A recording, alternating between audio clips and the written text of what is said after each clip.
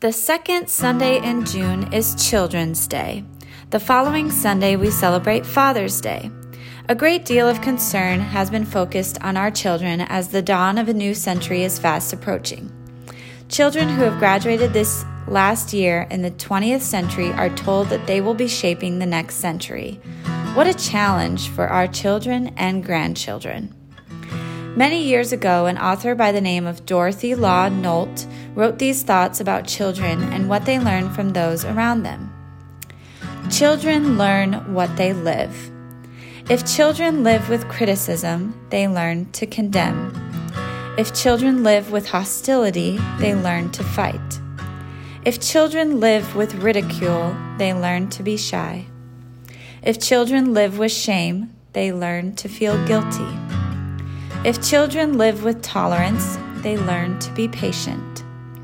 If children live with encouragement, they learn confidence.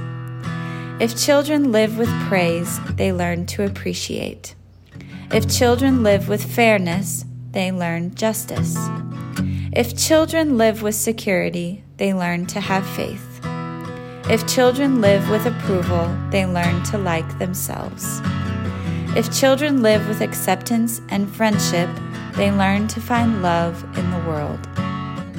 Children are our teachers. They walk us or push us through a process of purification to our own maturity. How can we respect and honor this gift? I am reminded of what former First Lady Barbara Bush stated in a graduation speech. She said, 100 years from now, it will not matter what your bank account has or what sort of house you lived in or the kind of car you drove. But the world may be different because you were important in the life of a child. Celebrate the gift of a child on Children's Day. Warm Thoughts from the Little Home on the Prairie Over a Cup of Tea by Louetta G.